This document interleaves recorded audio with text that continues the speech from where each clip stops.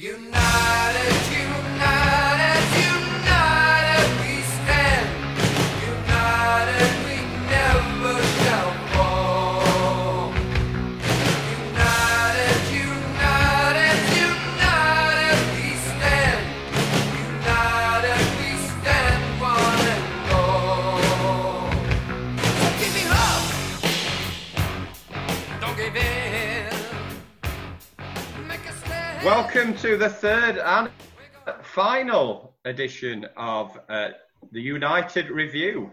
We basically did the first two pods about Series 1 and 2 and Series 3 and 4. So logically, we're going to talk about Series 5 and 6, which were about the board. No, it wasn't about the board. Good start. It was about... Not series either, they're episodes. You might be having a nightmare. About The Apprentice and about the manager as the season culminates in its final part. So we're joined today by Andrew. Hiya, everyone. Everybody okay? Good. And Mark. Hello, yes, I am okay, thank you. Good. And now resident host as well, John Stancliffe, part of the gang. Hi everyone. Yeah, Hope short and everyone's sweet. safe and well. So I hope you've enjoyed the first couple of pods so far. We have got a final pod after this one. We said it was final pod. I'm lying already. But we have got a special pod coming your way where we're going to talk about some of the players and personalities involved. Got a bit of a special. They're all lining up to join us. I've heard. Is that right, Andrew? You're our social media expert.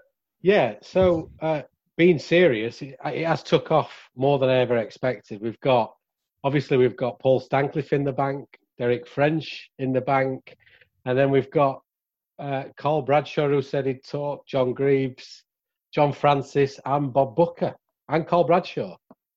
So... Is that still Carl Bradshaw? Yeah, we've Carl Bradshaw, and then also Carl Bradshaw. Yeah. The thing is, he played in a lot of positions, didn't he? So I can see where you'd get that. and Bob Booker. By John Francis. So yeah, that's coming soon. Hopefully, we'll give you a bit of an insight into some of those We're players. going to try and get a few more on as well. Morons. We're on. Right, should we get straight to the final episodes? I think time-wise, we're right in line with 20 years, 30 years ago to the day, aren't we? Roughly so, yeah. I mean, it'd be this Saturday, wouldn't it? Not to the date, but obviously we're recording this on a Saturday, and 5th of May, when we hope to get this out, is the last day of the season. So yeah, when these episodes went out, it's pretty much bang on. So when they're listening to it on the 20th of May, you've not been up to... It's going to take me 2 weeks to edit out all your mistakes. 30 years ago, though, 30 years' time, I'll be 71. It's a bit of a shock. Think you'll make it that far, Andrew? I hope so. My dad's birthday as well, 5th of May. Yeah. So a good birthday present for him in 1990. Is that why he didn't play? Because it was his birthday. Because obviously you get your birthday off or you book a holiday for your birthday. Yeah. So that's what he did. So we'll crack right into it. The 5th episode was about The Apprentice. When I watched this back in the day, I thought this one was probably the one that, I don't know, I'm not sure it was quite, had as much kind of excitement to it, or, was perhaps as good as some of the other episodes. And I watched it recently, and some of that point still holds, but there were some quite interesting things about it when I watched it. And obviously the comparison between what was then the YTS scheme and now obviously it's all about academies. Just before we go on and talk about some of the characters now, how that episode aired, John, you were obviously a young player coming through not long after that. How did it work, the YTS scheme? Because I still don't understand it from the actual episode. Well, you were part of the club, trained and played through the week, and you were just on hand to do daily jobs in and around the dressing rooms, ground, clean boots, shin pads, kit, physio room, get all the physio things ready, mop, sweep. How long did it work, though, in terms of the years, and was there different... It was 2 years, first year, second year. At the end of your second year, that's when they say, right, we're going to take you on the professional contract, or thanks very much for the 2 years, shake your hand and wish you well. Yeah, you enjoyed your apprenticeship though, John, didn't you? Because It sounded though during the episode that it was pretty negative, weren't they, about the wage they were getting and the hours they had to work. For my first year, I was paid £45 a week, and you never knew how many hours you were going to do, because there could be a first team game at home on a Tuesday, then reserve team game at home on a Wednesday, and you wouldn't get in till gone midnight. But they were some of the best 2 years of my life. And I speak on social media now with some of the other lads, and they all say what a great team it was. You were at Scarborough, weren't you? Some of the jobs were absolutely horrible. But I think because, like you say, I was at Scarborough, and it was obviously a small club. Even the pros, everyone got on really well. It was really good. So what they discussed, I think they said something, was it £150 a month they got? I think that was a figure that I'd heard, which would work out similar to what you I know you were a little bit later on, but it's not, I don't know how it compares now to what they get paid in the academy and how, well, you don't see them doing all those menial jobs as much. Well, they hire people now, don't they? I think like a club like Sheffield United, they will hire people to do all them jobs now. A club, say like Northampton, they probably will use the apprentices like they probably did back when I was and back in 1990. So, to me, it's brilliant. I think every apprentice should do it, even now. Yeah. I sort of think it's given to them a little bit more maybe now when they come through at the top clubs, possibly. And I bet most clubs had a Keith Minshew, didn't they? Well, I was going to come on to that. He's the first character we're introduced to. Keith Minshew, who's a youth coach, someone who he coached at Leeds before, and he was at a number of other youth clubs. Did you know he was actually a manager at Carlisle? I didn't. Do you know how many games he won at Carlisle? I'm going to go with 0. None. Do you know? Correct. Do you know how many he lost?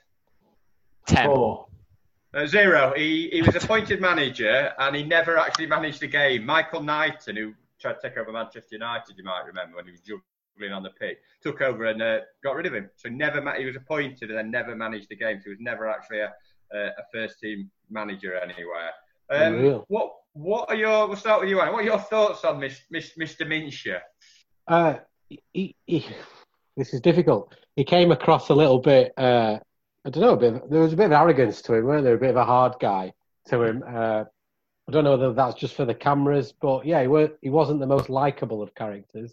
No, very, very strict, and I don't know, he's quite patronising the way he speaks about reality. I know young football, only a few make it, but he was almost like, no one's going to make it. It reminded me a bit of myself, actually. Mark, thoughts on Keith? Well, he was, but he was also inconsistent, wasn't he? Because he did that really well. He did a few dull lectures throughout the course of the programme. He did that one, basically geography of the UK, when he was describing where scouts were, and then he did that one where he was banging on saying, "Well, there's no guarantees you're going to make it." And then next minute he was saying, "But you're a member of the playing squad now." And then he reeled off like a Garner and Tracy. You're one of them as well. So it were pretty inconsistent in his messages, but then also very took a lead from his chairman maybe with his. Sort of defending his slavery. We try not to abuse them, I think, is one of his quotes. Which, as long as he tried not to, then, that's the main thing. One thing that surprised me was he was on the bench for, like, the first team games. And you see him at that Bournemouth game, and he's there, like, kind of barking orders. He's quite involved. And I don't know, everything seems a lot more separate nowadays, like the academy development squad, first team. Did your dad say, John, whether, Keith Minshew and the youth people were kind of involved on a day-to-day? Going back, to my time as well, that was kind of a thing though then. Because you kind of, as you saw, you have Dave, Harry Bassett, you had Jeff Taylor, that were it. That was the two running the whole of the first team squad. Now if you think what Chris, Alan Mill, goalkeeping coach, I think they've got a first team coach as well. So you kind of pull in the best. Yeah, they all booked in. They probably all helped him with coaching and stuff, didn't they? Because they just didn't have the amount of staff on the books. But when I was at Scarborough, the youth team manager used to go on the bench as well. I mean, Glyn Snodin was my youth team manager, so obviously he's got vast experience playing at the top level. So we used to go in and help out. So, Shout out to John Dunworth as well. Just well, Dunworth's been back at the club, hasn't he? Quite recently, involved with the academy. I think he was released at the start of the season.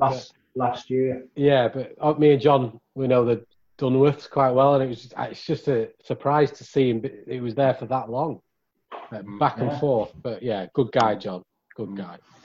So we then introduced, after we've had the bit about Mincher dips in and out, we're then introduced to a scout, a chap by the name of Derek Cluley, and he spots a player, a lad called Jamie Taylor, who's playing, I think, at Tapton School. And I've got to say, the standard is absolutely horrific. They're all wearing different kits. And different short, and then he makes a comment about why his philosophy behind kind of finding players. Going to buy a suit or buy a car, you think I've got to have that one. So he compares it to buying a car or a suit. I think was that, which is interesting. And then Taylor's start. I assume this lad's been watched more than this once, where he just kicks the ball a couple of times, or the cameras show. And he gets signed, and Bassett's there signing. I don't think that happens now. Or did that happen? I've got it. I can't remember it. Signing his forms on the pitch before Manchester United 5th round. I do remember that sort of thing, because the reason I remember it is because they'd always bring them out before a game or at half time, and they'd wheel out the same phrase every time, one for the future, and you never heard from any of them ever again. Well, you must have heard from some of them. Well, I'm sure that sounds like you've got a quiz lined up. Dave, you think of that era.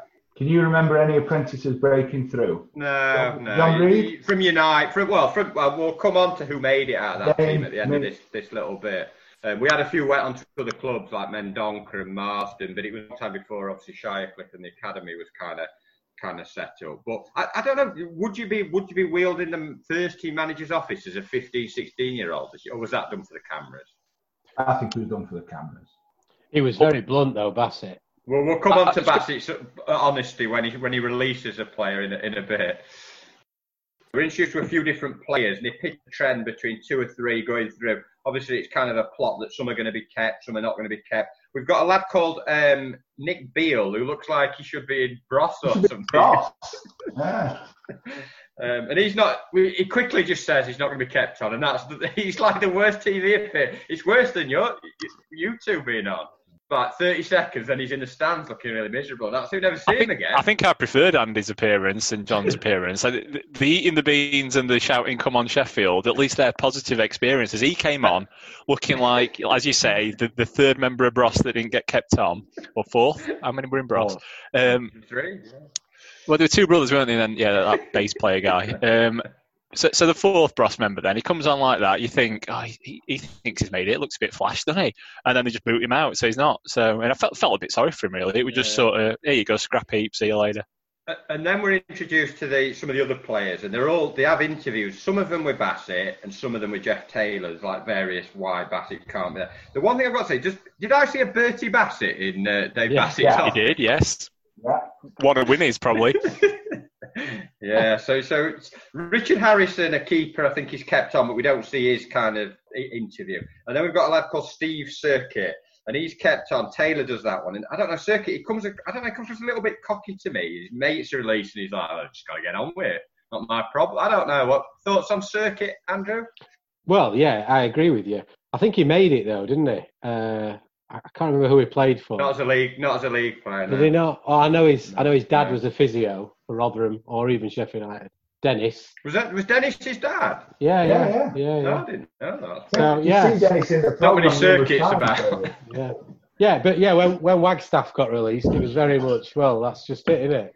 Well, we got Bassett's how he talks to him, and I want you to try and just think about how long this would last from the parents going in with him to him telling him to sit down to him basically ending his whole career. Okay, I'll come in, Mr. Wagstaff. Come in, Mr. Wagstaff. Take a pew. Oh. You okay? Yes, thanks. Good. As you know, Keith asked Russell to get the parents in, and we're having parents in today with the boys. because we've come to the decision on whether we're going to retain a boy or whether we're going to release them, and what, to sort of talk about the future really. And we feel by doing it sort of now, early in the period, at least everybody's mindset, whether it be good or bad or whatever the situation is. In Russell's particular instances, we shan't be offering you anything, Russell. We'll be releasing you at the end of the period. Now, obviously, that's not pleasant from our point of view, because obviously we wanted to keep as many boys as we can. We've already released, 2 or 3 boys, as you know, earlier in the season, Russell. We've watched the progression, and we just feel Russell's a little bit short of what we feel is required for a professional footballer. I'm sorry it's not good news for you, Russ. So, whatever you do, I wish you well. And that's it. 56 seconds from opening, having a seat, you're off. Is that how it happened, John? From my experience, it wasn't. Parents didn't come in. Okay. No matter whether it was good news or bad news. And obviously I saw it through my first year, second year, and I never once saw parents come in. Which it was the cameras again then, possibly. Possibly, but you look back on it now, and as a 17, 18-year-old lad, which you would be getting told, like, especially if it's negative news, it's not easy to deal with. It wasn't for me. And probably having your parents there would probably be a good thing. In fairness, United probably did do it like that. They did pride themselves on being the family club at that time, didn't they? And so you can't imagine it were awful. And what was great about that, I thought the best bit of the episode was not probably in a sad way, but they had him looking out around Bramall Lane, and his mum and dad were quite emotional. To be honest, the only good bit of football in the entire episode is Wagstaff. When he's on the ball during the game, he brings it down, beats a player and passes it. Everything else is awful. Yeah, he did look like a tidy player, didn't he? And then they interviewed him after that game, and he basically said, I'm pretty good at everything, apart from my left foot. Work on that, and I'll definitely make it. And then it cut to Bassett getting him out. So, Something I want to pick on, the most interesting point, is when Circuit says majority of the first team lads are all right, but there's a couple of big-time players that don't even say good morning to you or anything. Yep. Who? Yeah, exactly. Who? I don't know. I can only imagine. Come on, we're having some of these on, Mark. You just imagine in your mind. Keep it to yourself. Listen, I'm going to say the names. And if they're wrong, if I'm wrong, they're more than welcome to come on to the podcast and clear the name. Go on, John. It shows you later on, I think it's Michael Lake, making him wait while he tries his tea he makes, to whether he likes it or not.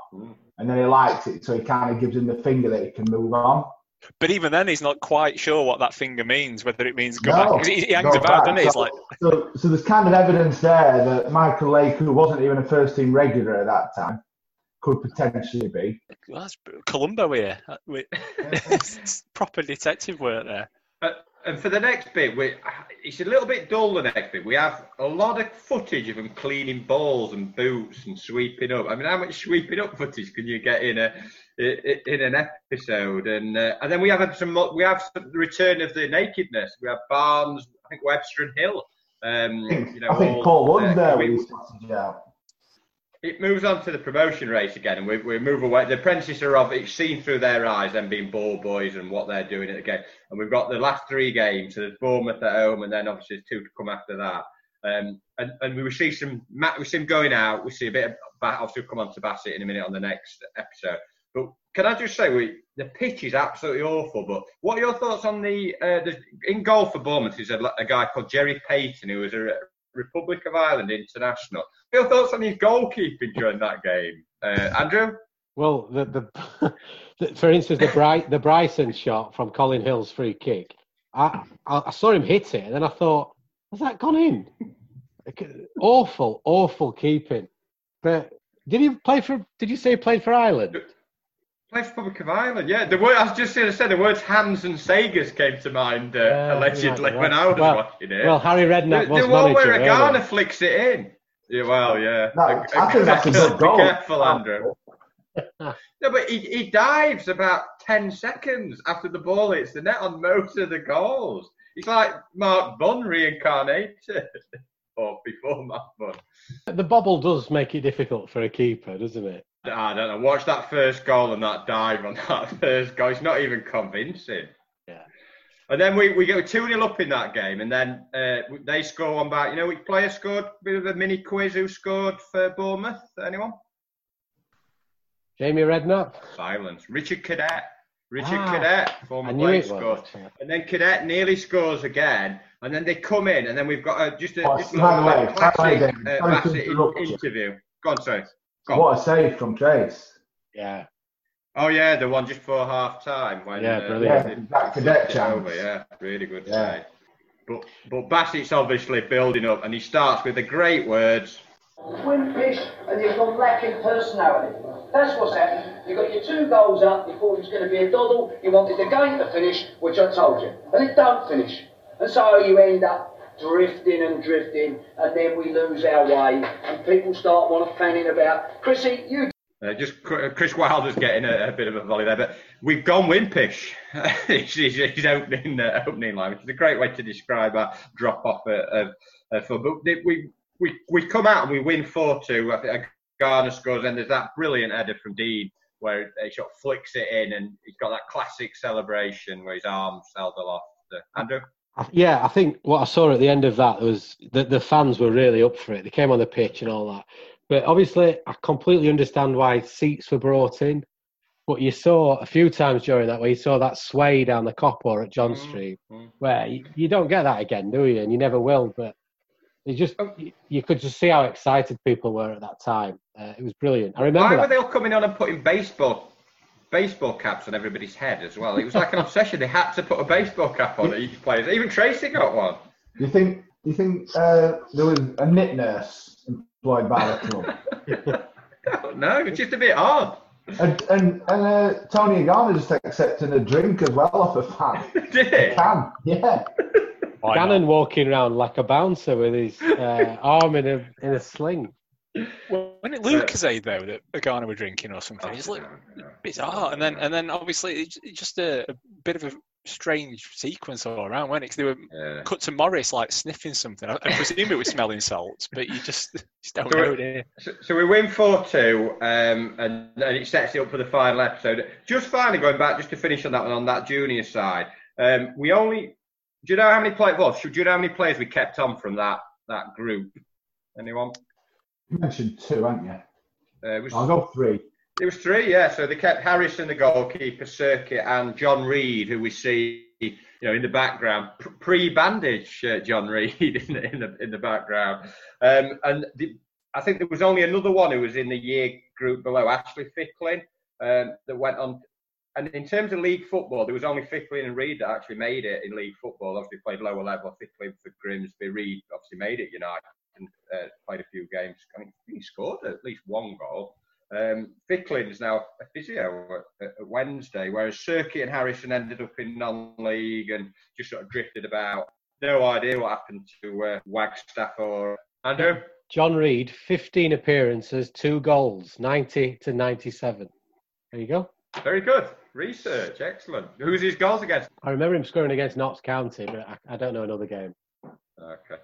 So he did play. I mean, that's making it, isn't it? He's made the first team. He's made it, no matter how many games. So that concluded the Apprentice.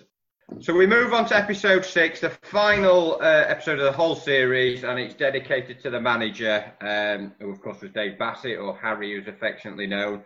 And we focus on the final week of the season, away at Blackburn in midweek, and then obviously Leicester the following Saturday. Before that, we go on to that. We have a little bit of it's almost like the head of the game. They have like a bit of a here's what you missed sort of thing. We see sort of clips from that Bournemouth game, but he focuses on Bassett, and we've got him in a strange jumper. Any thoughts on Harry's jumper? Does it say the funny side on the back?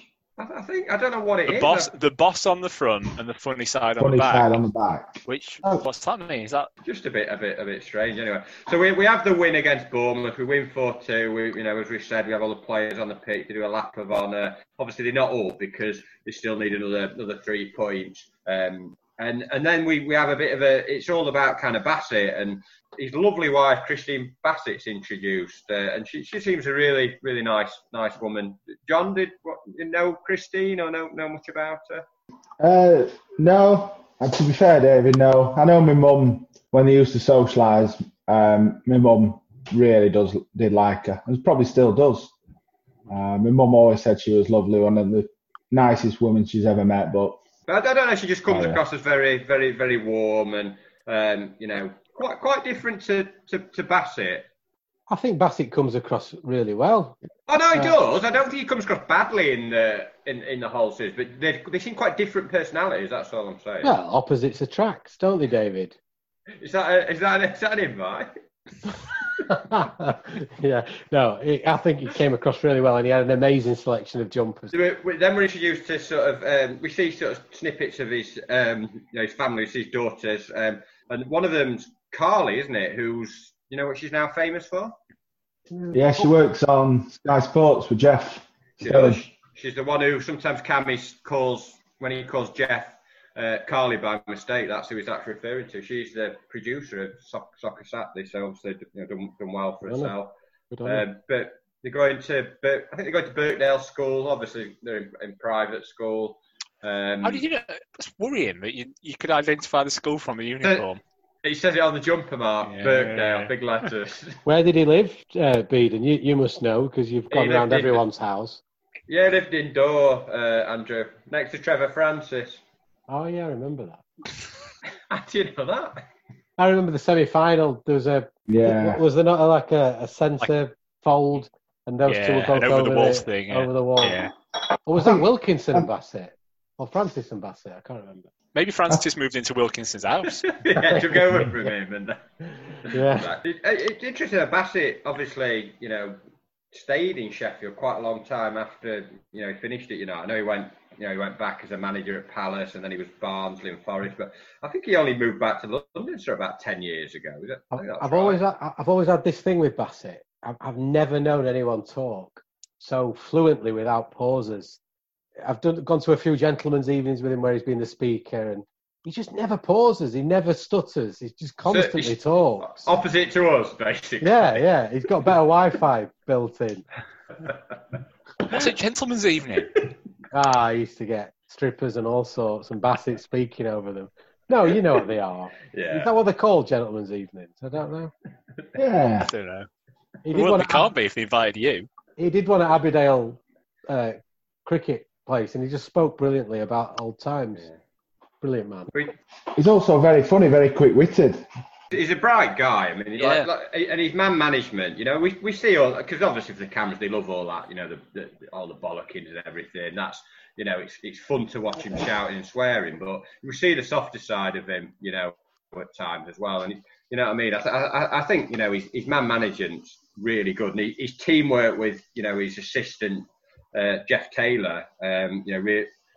Can I just check, John? What's Jeff Taylor's name? Is it Bags?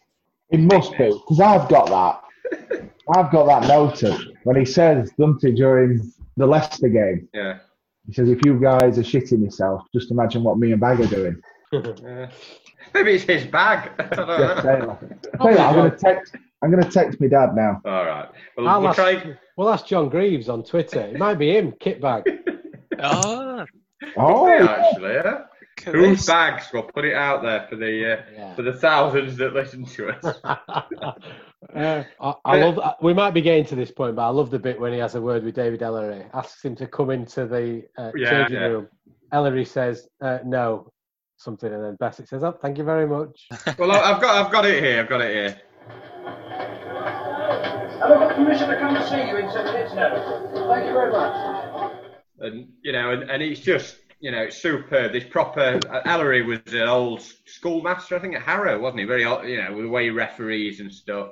And after that, cup replay, he's clearly not happy, Bassett, and obviously doesn't quite get the response that he wants. But what gets me after that is he then goes into the dressing room. He's clearly fuming with his exchange with Ellery, and he gives, probably his biggest bollocking of the whole episode. Liven up your thinking. I think a lot of you look as if you've been on a piss or something. I know you haven't. We've reached a point. It always happens out at Wimbledon as well, where we all now want to have a little say. We all know there's always an excuse. No, I haven't made an error. I was going in because someone else was going to do this. I didn't mark him on the throne because I was doing this. So what we've now got to the situation where let's have a little jolly up and say to me and Jeff, let's have a little pomp. Instead of doing the job and doing what we ask you to do, You're just doing now in between, and that's why you're getting in between results and in between performances. So they're just having a bit of a jolly up, but he says he accuses him of being on the piss. That was after the Barnsley first replay, I think, when they drew 0-0. I think. Yeah, lots of effing and jeffing and beeping, but not many are willing to give it back on it. Booker asks him where he missed an header, doesn't he? But there's not much coming back. There's not much, but the one thing I realised during that team talk, it might just be me, but he didn't really shout at them. He just spoke, effing and jeffing, but just speaking, which I reckon was probably worse than him shouting. Yeah. He definitely wasn't happy. I thought we'd won that game, but how many replays did we have against Barnsley? Was it 7? I think it was by the time. 7 0-0s at Oakwell. Was that the first game? So it was 0-0, 2-2, 1-0. No, it was like 2-2 at Bramall Lane, then back to Oakwood. Oakwood. Beer Festival. Rotherham Cone. That's why they're on pace. They've gone for Beer Festival at Oakwood first, haven't they? Neutral ground after the first replay. Start again. 2-2 Bramall Lane. I cried at that match, that 2-2 Bramall Lane.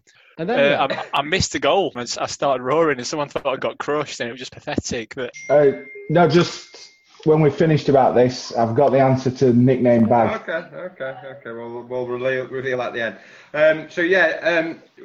But one thing about that team talk as well, not team talk, bollocking that he gave them, was as he was giving the bollocking, Graham Benstead was walking round dishing out cups of teas on a tray. Nice. Just made me laugh. Bassett's going crazy. The lads are obviously keeping their heads down, hoping they don't get it. And Benstead's walking around with a tray of tea. I've never understood that old school cup of tea in a changing room. My dad said he used to have cups of tea at half time. Why do you have a cup of tea? Why do you have a cup of tea? Cup of tea and a Jaffa cake, please, before I go back out. That'll help me with my muscle recovery. It was meant to have cups of tea and make sure they have sugar in it for the sugar rush. Cola bottle, surely. Might ask Sergio Aguero if he has a mug of tea, a mug of Yorkshire Gold. Just going back to the training ground footage, there's a brilliant bit where I think it's Bassett and Ted. They're trying to give Booker some instructions, and he don't really get it, and he comes back with a classic reply. What role do you want to do? Run up, centre forward, and Deansy go to right wing? Just running around like a nutter, really. So Booker just wants to run around like a nut. But again, very windy up at Warminster Road. And lots of, like you said, as you said earlier, lots of headers. He's practicing a lot of headers in various scenarios. Well, and Booker got the ump because it worked. So presumably they cut a bit where he were complaining that it was rubbish. And then we But the thing is, though, he proper got the ump. Yeah. He wasn't just like laughing about it. All the others, like you see Mark Todd walk in the background, like absolutely wetting himself, laughing. And Booker's just got face of stone, not happy because obviously he's the butt of the jokes. I think one negative bit of the documentary, as opposed to what you see with Sunderland now, is you don't really see like relationships being built, or you don't actually see the actual real life relationships. It's top line stuff in it, which is entertaining. And I might be going a bit too deep here, but no, I think you're right. It's entertaining for half an hour. But I think they could have only done that if they'd have focused on like one or two personalities and followed them through. But because they kept dipping in and out of different departments of the club, it was like you forgot Wilf Rostron existed after that second one until he bangs in that fourth goal. There's a lot of that. I don't know. Before game, he has a memorable quote of he's talking to, is it Paul Ward, and he says, "Make him bring your effing dinner." Like, what's that even mean? Yeah, but I want to know more. Will, like that Leyton Orient manager, you can bring you dinner. Just a question for you, Andrew. What do you mean about relationships being built? Do you mean like between Harry and the players, or the players' relationships? No, but just like that little stuff. But like, I didn't see any relationships between Booker and another player, or a Garner and another player. It was very isolated, episode, scene, and then moving on. It was brilliant. I loved watching it back again. I mean, you don't really see it, but I must think the relationship Harry, or maybe the impact Harry had on every single player in that dressing room. I mean, not to compare, but Sir Alex Ferguson and everyone says, look at the impact he made. I think Harry had probably made a similar impact. And I know my dad, probably in a lot of his, because my dad's been lucky enough to stay in football, a lot of his coaching and things like that, he puts down to Harry and what have you. And Chris Wilder. I firmly believe that era, Harry's era, has had a massive impact on what we're witnessing now. The modern use of the zone man. Yeah, Definitely a lot of similarities. But no, I agree. I agree with Andy. I think I'd have liked to see relationships and. It's when Jeff Taylor says he's got different heads. Exactly, yeah. And he says Bassett used to go out clubbing with him on a Wednesday night. Get the cameras going out to Theophys or to Josephines. Yeah, but lovely to hear that. But maybe I think the problem is that they did it on the cheap, didn't they? I think they had limited time filming. Most episodes touch on that either Bournemouth game or Man United game. Yeah. So I think they're only around the club for quite a short time, quite a short burst. Sorry, Mark. I know David mentioned it. They weren't meant to film 6, were they? No, I think it was they 4. Decided to extend it because we took it right to the end of the season. So maybe that was one thing. They didn't have the sort of footage to fill it. It definitely worked. Either way. And I have got a stat beat. Sorry to bore everyone. But number 2 on Miss Sheffield United was my hairdresser. Wow, well, I was going to come on to that next, so that's great timing, because we then have some odd footage of the Miss Sheffield United contest. Obviously, it's not a thing now. I don't think it'd be very PC. It's not a thing now. No, it's not, John. Oh, sorry. I've just entered my missus. Sorry. Concentrate on this. Finish no that wonder later. You're not being very focused, John. It used to be turn the camera off, John. So it used to be a regular thing, this Miss Sheffield United. We got the very young Gary Sinclair, who, and then lots of very curly-haired, sort of bouffant women going for this prize. And I wonder what were the benefits of being Miss Sheffield United? What did you get apart from the type? What were the perks of it? Anyone? I think she was hoping for a date with Mark Todd, wasn't she, that won it? No, she didn't win it. She was my hairdresser. Andy's hairdresser. How do you know she came second, Andrew? I didn't say that. I said she was number 2 on her wrist. Okay. You've really been analysing it in detail. I remember having my haircut in the 90s. What was she wearing? She was wearing a black chiffon dress. So we get a winner, Louise Bartles, from your neck of the woods, Mark, Kiveton Park. Did you know the Bartles family? I'm going to say I've never heard or seen of anyone called Bartles. I just thought it was fake news, and then it showed a face, and I do vaguely recognise her actually. You walk about with the sash on. Yeah, I can't just marching up and down Kivo and Wales. Did we not get her on Twitter? We'll have a look for her, Louise Bartles. Bassett kisses her, and then we get this weird speech where he says, I won't do an impression, but he says, it's not her night, it's not his night, he says. And then I go Ellery, and then he makes a series of very strange, really homophobic joke as well, I think. Of the time. Yeah, it is a very, very different time, wasn't it? Yeah, and the fans are lapping. Lots of men in shirts and ties, and that's how it was probably up until about 2005, I think. You pretty much had to wear your school trousers to get in nightclubs back then, didn't you? So it's like that sort of dress sense that you dress smart for these sort of things. You go to a few of those events, though, don't you, Bede? Still now, do they start singing in those? Not seeing them singing now. So we then get back. Let's get back to the promotion race, and it cuts to that final week. We only see one clip from Blackburn where they had to negotiate to show this Billy Whitehurst chance at the end. I think Wilder does a bit of unnecessary juggling, sort of flips it over there. Dean crosses, Whitehurst just wide, and we see him shaking hands, and it's to the final game. Leeds are on 82 points above United on goal difference, goal average and alphabetical. Newcastle were on 80. They'd really come on strong, but they'd got a better goal difference. So we basically had to win, really, because if Newcastle won at Middlesbrough, that they would have denied us second place. Leeds are at Bournemouth, so they were both, our rivals were playing teams in the relegation fight, whereas we had, Leicester were mid-table. I don't think they really had anything to play for at all, and sort of we cut to the team talk. Can I just say, lots of men wearing vests, lots of players and officials in vests. Yeah, there's a couple of Lecoq Sportif efforts, weren't there? There's like Erasure were in the changing room, weren't they? Paul Stank, my uncle, and Simon Webster. Very. I don't know. It was a hot day, I suppose. Very erotic. And we got Bassett's team talk, and there's one thing I want to mention about this team talk. I'll just play a little bit of it. all the season, so there's no reason why you can't go out today. Irrespective of what happens, if you give me today a performance like you had the other night, with attitude, commitment and character, I'll settle for that, because that's what you've given me most of the season. Okay, so let's keep our standards. That's the standard we set at West Brom at the opening day of the season. Let's take it there today. If we get the rub of the green, we're on our way. If you're shitting yourself, just imagine what me and Bag are doing.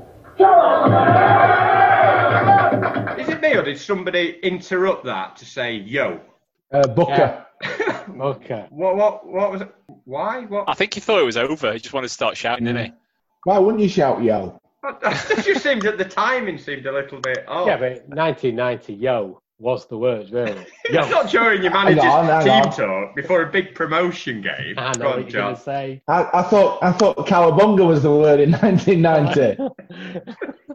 Teenage Mutant Ninja Turtles, yeah. Classic giving his team talk and then all of a sudden Cowabunga, dude. But it was a good team, so really So routed. calm. Even watching it back now, because I only watched it about an hour or two before we did this.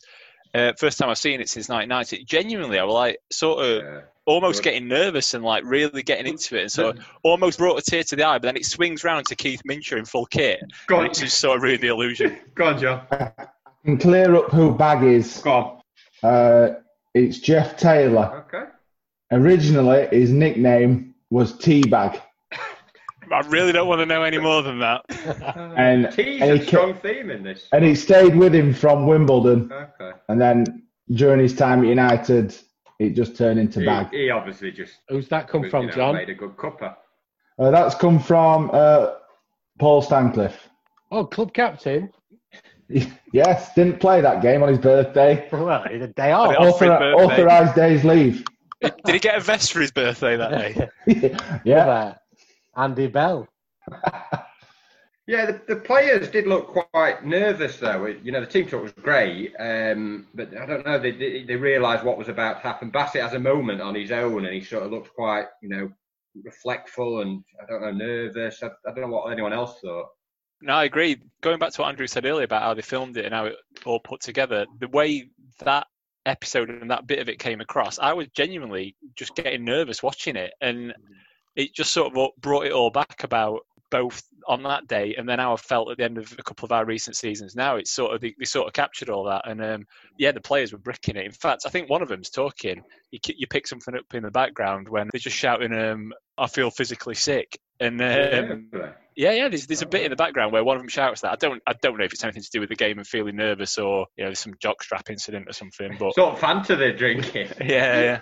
Just with that, Mark. Sorry to make this sound boring, but being in and out of dressing rooms, surprisingly, and they might not anymore, but a lot of players were sick, like 5-3. The referee's bell used to go and what have you. And I've been in dressing rooms before where a lot of first team players are actually physically sick with nerves. Yeah, and speaking to my dad in the past, and he said a few in that team used to be sick before. And my dad's openly admitted before big games, he used to be sick as well with nerves.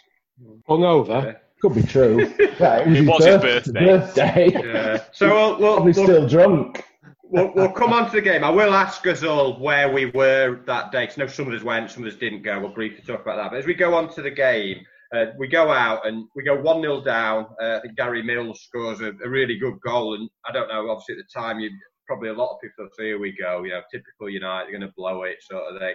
But then we come storming back. Wood scores, great cross from Bryson, and we 1-1. And then we have that big scramble where former Wednesday goalie Martin Hodge gets injured. Ball comes back, ricochets back and forth.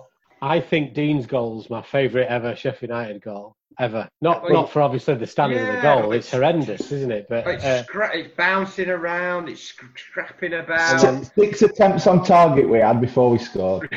And then his celebration is pretty iconic, isn't it? When he goes down to his knees, he looks like Jesus of Nazareth. And then Wilder comes flying in. Is it Bob Booker that tells Wilder to calm down? Well, he's captain, isn't he, for there, your dad been injured. He's always saying, what are you doing? Calm down. And it's at this point, after that goal, and obviously the celebration, that's when the fact that we have fans who start coming on the pitch, and it's like every kind of moment after that, the celebrations start. We get a third goal. We have Martin Hodge going on and off, and we get a brilliant third goal. The Dean flick and the Garner volley. Their opinion for offside is clearly not offside, and he does.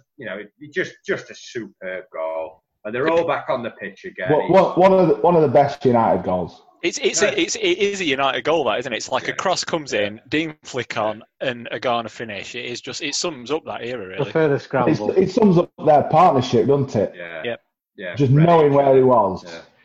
Yeah. And then we get a fourth, and we've gone absolutely. Everyone's going crazy. There's loads on the pitch, and we've got the PA who's doing his best, poor lad.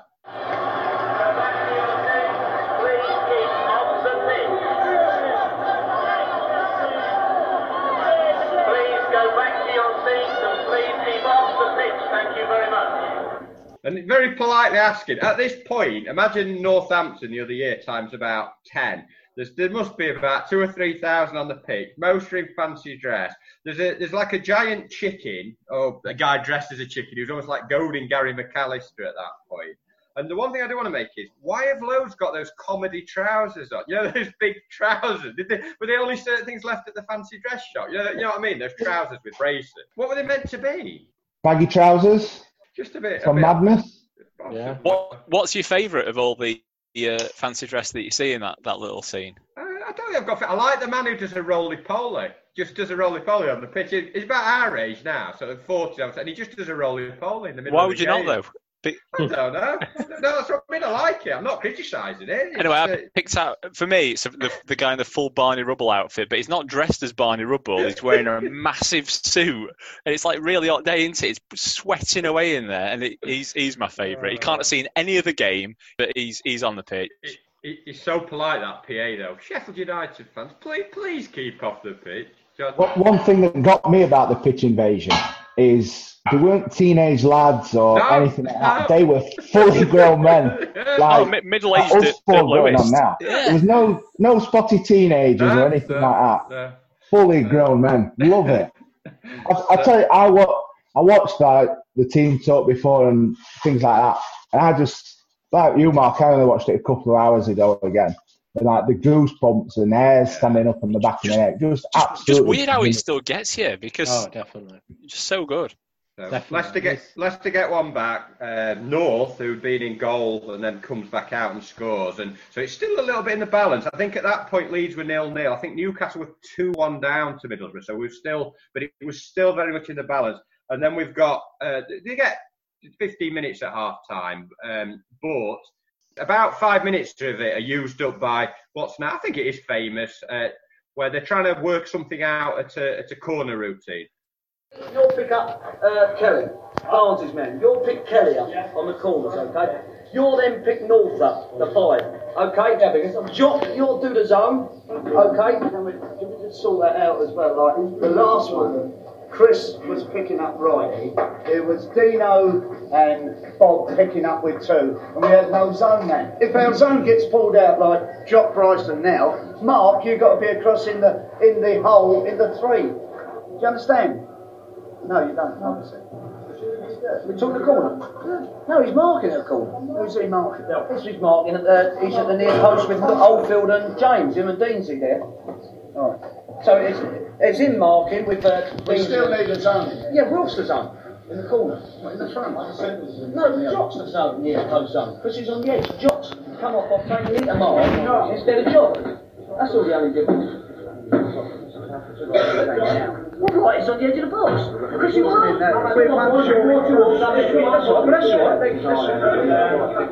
Well, if he's out there, what I'm saying is that 6 yards man has got to be in front. If he's out, Jock's got to be out. Yeah. And so, quite a long speech there about who the zone man was. I think it's quite clear that Jock's been moved to the near zone and Wilf's the far zone. 2 zones. Yeah. We all it's not agree. Difficult. Yeah. But it's become You've a got thing Jock front zone, Wilf back zone, Guppy and Deansy picking up Oldfield and James, Chrissy Wilde on the edge of the box with Righty, and he's marking Kelly. Simple. I think Teabag's lost the plot, hasn't he? Yeah, he's not happy. The players Dad's look at lost them it. too, as if to say, "What?" He cuts what's to going Dean on here? with a towel on his head. I've never seen a man look so exhausted in his life, and it's probably nothing to do with that first half. It's everything to do with this conversation. What a player! What a player! Oh, yeah. Honestly. Yeah.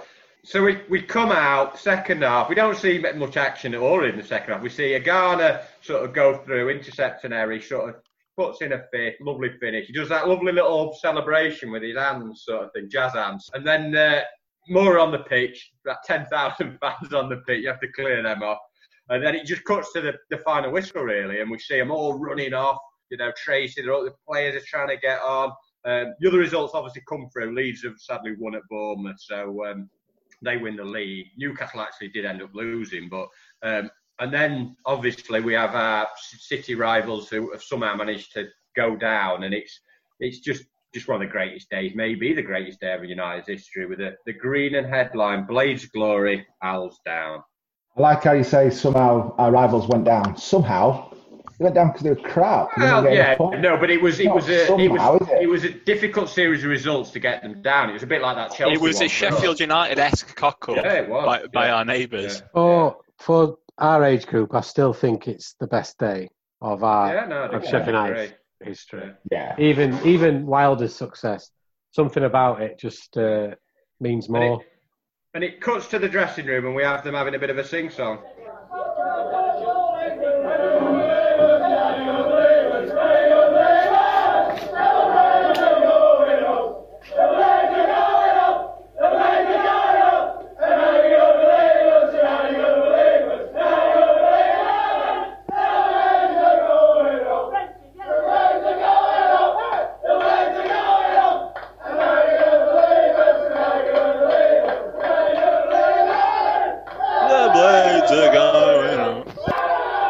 And we see them all celebrating, great scenes. I think Bassett kisses a Garner, and they really go for it with cans of Fanta. Cans of Fanta have properly gone to their head on that one, haven't they? Yeah, it's not quite what you would see now. I think Bassett goes back out, gets all his clothes took off him. I wonder who told him to go back out with about 10,000 fans on the pitch. Dave, do us a favour, maybe go and cause a riot and walk back out on the pitch. You'd be tempted though, wouldn't you? I'd love that. 100%. You'd be straight back. But I wouldn't walk, I'd crowd surf it. Yeah. And it dawns on him, we have all the interviews with the players and stuff. Just before we go back to the final scene back in the car park, I didn't go to that game. But, my dad said something about, there'll be trouble, we'll not bother, we'll not get a ticket. And he just was very negative, a bit like me, about the whole possibility of going. So I didn't go. We ended up, I think I went to watch him fishing on the River Trent and listened in his car on the radio. That's how great my final day was. But obviously I remember me and him being so excited when all the results came through. Mark, can you remember anything about the day?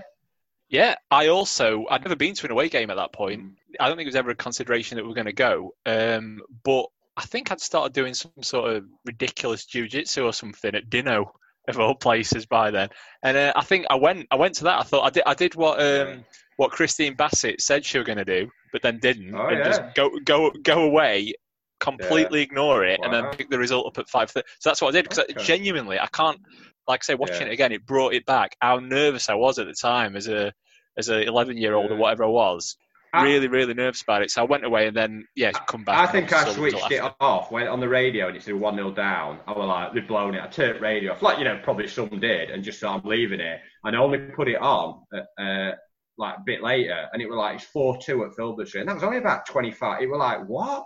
And then obviously stayed with it. Andrew, were your thoughts on the day? Were you there? No, I wasn't. I don't know if John remembers, but we were at my grandma's. I had my Illuminous away kit on with a pair of cycling shorts, and I remember being very nervous, very excited. You got a picture?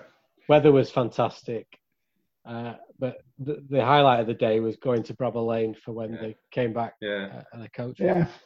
John, were you at Leicester or? No, Andrew literally just told you. Oh, sorry, I didn't know whether you went or were you with Andrew. Sorry. He didn't listen to us. Yeah. He's just here to talk. He just got his notes and reads his notes. Sorry. So you both went to the car park? I spent the day with Andy at our grandma and granddad's. My mum was that nervous she didn't go. She actually worked, made sure she worked that Saturday. Over for your dad's birthday. Exactly. And I remember being at my grandma and granddad's and Andy's house being about 150 metres away. And at the final whistle, running down to Andy's house and walking into the living room and seeing my mum just crying. Wow. Just saying they've done it. He's gonna play in the first division. Wow. Did you decide to go down? We were always going to go down to the car park and meet. Well, if they lost and didn't get promoted, we probably wouldn't have gone to the car park. So that's nice. Very negative outlook, isn't it? Yeah, we weren't always going to go. But yeah, as soon as we'd finished celebrating and crying with the family, Andy might be able to answer it. I can't remember how we got to Bramall Lane. Clearly someone would have drove, but don't know who. Because floating on air at that stage, lads. Yeah, but to be fair, I do remember driving down the Parkway and just seeing fans all around. Can't remember who drove. I remember coming back from my dad's fishing trip on the in Newark, and we came down the M1, and United fans were coming back, and we were driving back at the same time, and just seeing them all. It's, remember when they had scarves out the window that time? Everyone had scarves out the window. It was just unbelievable. Everyone was beeping the horns. And, it was just a magical day. It's absolutely brilliant day. See, all airs are standing up, goosebumps now, just talking about it. Yeah, and the scene when Bassett comes out of the coach. Yeah. So, again, me and John must have been 10 yards away from that, and it's the first time as a 10-year-old that you're really in the mix with adults, and the crush and the feeling. It was, still feel it now. Brilliant. We were lucky enough. We arrived, and all the players and families went into the boardroom, director's box, and everything. So we're looking down on all the fans below us, thousands of fans, like it was like this time last year when they came back from Stoke, just covering the whole of the car park. And my mum said, whatever you do, don't go into the crowd. Don't go into the crowd. And so Andy went, come on, let's go into the crowd. Yeah. So we went, and we were lucky enough to stand on the brick walls that were there. And then when the bus arrived, we decided we'd best get back because obviously I wanted to see my dad. And then Andy will probably remember all the men surging forward, and someone said, it stands, lad, it stands, lad. And literally me and Andy got passed from man to man through the car park right to the coach, and then we got dropped off, like Andy said, about 10 yards from the coach just as Harry started speaking. So for me, and probably Andy as well, he was just absolutely brilliant. We were scrumming round, getting pushed all over, and because of this TV series we're speaking about, someone recognised us and recognised me and just passed us along. It's that lad that needed his beans cutting up, and then that Sheffield guy. Spaghetti, come on. Spaghetti bolognese, Mark. It was a Friday. My only regret about last season, I know we were all together for that Stoke game, was I didn't go down for the Northampton one, but they all came into the car park. And the fact that the fans didn't really let them get off the bus, they were all a bit kind of put, when they were passed into the end bit and stuff. It'd been nice to have had the bus. Everyone waited patiently behind the barrier and properly, but I suppose that's hopeful, And it was great. Bassett comes out. They all, Sheffield United, they all sing his name, and it freezes on him. I think with his fist up, and I think it says next season, the first division. At that point, there'd be another series. I remember me and my dad, they're doing it again. They were having another, because that's what it implied, didn't it? At the end of the clip, next season, the first. Yeah, you're probably right. They're back. I remember, and then remember first week in first division it was then, thinking, it's not on. I remember looking at TV Times or whatever. I was really disappointed. Did the series get filmed during that run-in or after the season? No, during the running. The final Friday episode was the Friday after the win. Leicester game. Great turnaround, that. Good production skills, Mark. Better than our pods. It was definitely better than this. So, an absolutely amazing series. And I know we've sort of been going on a bit, so we're sort of conscious of time. Are there any kind of thoughts, just final thoughts? I have got a quiz to end it. So are there any kind of final thoughts on the series? John? I'm just going to throw it in there. when Harry dropped his girls off at school, he's been to the camera saying he's never been to Wembley, he's never won the FA Cup, he's never done much in League One or been in League One. And obviously nothing against Harry, but he's never won a league, never won the FA Cup. Obviously he's been to Wembley. Forest won a league, John. Yeah, but not League One, and that's what he was saying. Okay, right. Okay. Do you think he looks back now and thinks with regret, or do you think he kind of looks back and thinks, you know what, I did really well as a manager? Because let's face facts, he's an absolute legend at our club. Yeah, big achievement as well to do what he did. Yeah. How many have done that sort of double promotion? Not even this recent one did it. With Warnock, I think he's a nicer personality. To me, even though Warnock does the big Ham United fan, Bassett, for me, achieved far more respect for Bassett than Warnock. But no, what I was going to say, Andrew, is that he getting those promotions with those clubs, he constantly did it the same. He never got a big job, Bassett, did he? And he probably should have done. He should have got a big job, but his playing style, how he was seen, probably stopped him, getting a big job. I think he did well even after he left us, didn't he? He had a good spell at Forest, a good spell at Barnsley. Leicester, yeah. Great manager, great man, legend. Loved him. Yeah. But as I said, I think even Wilder, I think he has probably a lot of trademarks of Harry. Yeah, big time. Even down to saying stuff like fanning around as one of his trademark statements. But yeah, you're right. His face didn't fit. He should have got a top job, like Dave says. He should have been offered a top job. But this perception of him being a one-goal merchant. He failed at Watford, though, because Watford were in the first division then, and they were like mid-table, and obviously Taylor had done really well, and he took it, and he failed. So that probably knocked his reputation a little bit. I don't know. Yeah, but it's also one of them. How do you follow Graham Taylor with the job he did at Watford? It's like, hopefully it won't be for years to come, but when Chris leaves United, it's going to be a horrible act to follow, like following Ferguson at Manchester United. And to be fair to Bassett, Wimbledon, didn't he get him up to like 6, 7, quite a few top level finishers that, so no. For me, it's an amazing series. I love looking back at it. Definitely watch it. Listen to our pods back, but it still stands up to this day for me as a really good series. The younger generation, the new fans, have to watch this series and learn about the history, everything that's now formed the club that we are today. Well, it shows the different era as well. Like we touched on it earlier on the apprentices. It's just a completely different world. The top, not even just Premier League, top 2 divisions will have nothing like that now. The apprentices will be coddled, and everything on a plate. And just to see the different level, but also the history and what is, before Wilder came, the greatest manager of our club in our lifetime. Certainly since at least the 70s. Just a great time. 1990. It seemed the sun was always out. So I know that was just the end of the season. That's what it seemed like. Talia 90, the music. Just magical. Absolutely magical. We're gonna end it now because we have started to go on a little bit. We are hoping to get this pod together for special interviews from personalities, and we're also looking to do another pod, another TV bit of Gold Links United. We are going to review hopefully the Warnock documentary and talk about that. We're not going to get Warnock on after what you've just said about him. Well, we can still talk about him. We'll say some good things amongst the odd things. We're going to end with a bit of a quick-fire quiz about the series. Buzz in. First one to say it gets the point. You'll have to say your name. We'll go for a series of questions, and then I've got a final tiebreaker. So it should take us a couple of minutes. Right, first one. What was Mark Morris's nickname? Mark.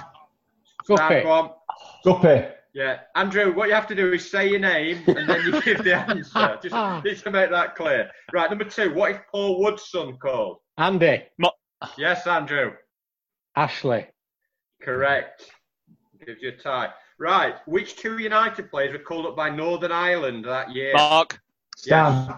Andy. Mark. It's Hill and Todd. Correct. Oh. Can you name Keith Bruton's children? Mark. Yep.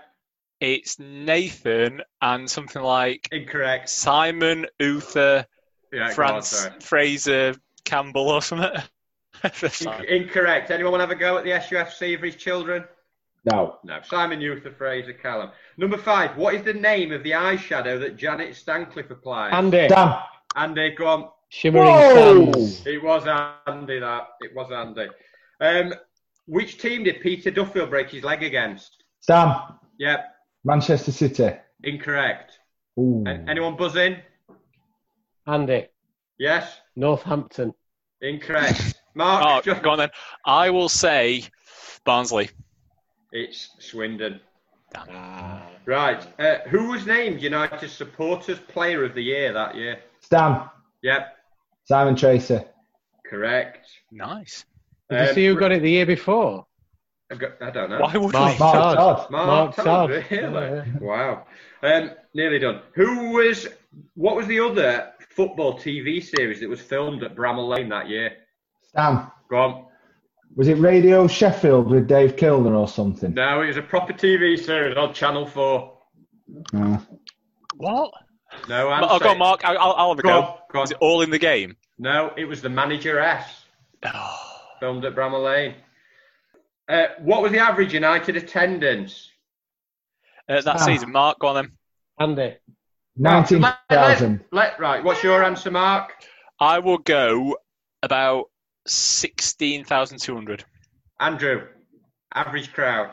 17-2. Mark gets the point. It was 16,800. So Mark's on 2, John's on 3, and Andy's on 2, I believe. Right, final question. Last man standing, I'm going to call this. What I'm going to do is each person has to name a player who played in that team against Leicester in the 5-2. If you get an incorrect answer, you're out. So it's the 11 players and 2 subs. If you get an incorrect answer, you're out of it. And let's see who's the last man standing to get the point. Andrew, first name. Tracy. Incorrect. No, it's correct. Oh, Mark, you're a funny lad. Wilder. correct. John, Hill. correct. Andrew, Morris. correct. Mark, Barnes. correct. John, Wood. correct. Andrew, Rostron. correct. Mark, Booker. correct.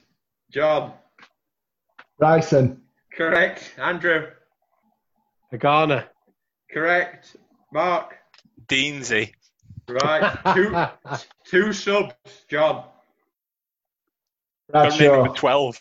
Bradshaw is correct. Andrew, Todd. No. No. incorrect. You're Stan. out. Stan. Mark, no, Mark's next. We're going to keep going round. Mark, Billy Tightshirt, I think. Billy Tice is correct. Yeah. You two are left in it. We're going to now name the Leicester team. Oh. Mark, Over. Oh. I'm going to go with Mark North. correct. John, Hodge. correct. Mark, Gary McAllister, 'cause we mentioned him earlier. correct. John, Kelly. correct. Mark, Oldfield. correct. John, James. correct. Mark, We've both clearly got it in front of us, haven't we? We've clearly just brought it up. We can name them all now. Because I genuinely, I didn't know the Go on. anyone beyond this point. I have. You double I would- screening, Mark? I wouldn't know anyone beyond that, so I'm going to be John, honest and to say win it, John. Oldfield. The Oldfield's gone. I've already said that. Oldfield's No, gone. I don't know. No, Oh, no. no, right. Mark, right. All right, if we're going to cheat, I'm going to say Alan Paris. Right, it's correct. It's not cheating. It's the notes I made from the zone, man. So They're all the names. John just squeaks it 3-2-2. I think there. I think that's Well done. correct. So nice little quiz to end it. And I think that's about it. So I'm going to put some tweets out around the week about the final day and some pictures and things. We'll hopefully get these interviews up, and we'll be back. I don't know how long, a few weeks, and we'll come up with a discussion on Mr. Warnock. I think we'll be a little bit different in our views, Right. perhaps, on that one. Good. Lovely. See you later. Yeah, enjoy it. Thank you. Up the No blade. worries. Thanks for having thanks for having me on. No worries, John. We're not asking you again. That's fine. Are we going to end with us all singing it out? Got Why to. not? United. United.